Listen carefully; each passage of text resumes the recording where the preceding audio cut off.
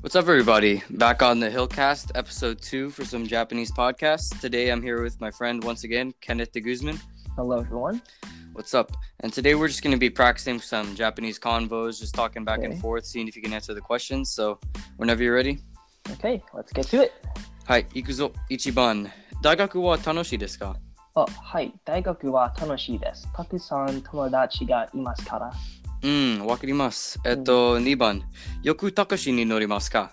いえ、タクシーの乗りませんです。私は学校まで歩きますから。そうですか。歩きますか。次、3番。スポーツをしますか？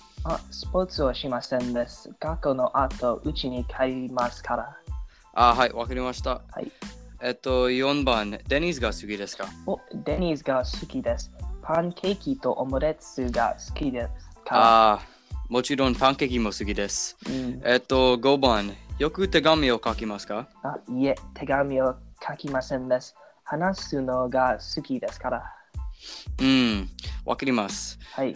最後で6番。どんなテレビゲームが好きですか？私は RPG が好きです。RPG はとても長いですから。わかりました。はい。はい、ありがとうございます、ケニーさん。ありがとう。Thank you for being on the podcast. That was good. And thanks everyone for listening. See you next time. Bye.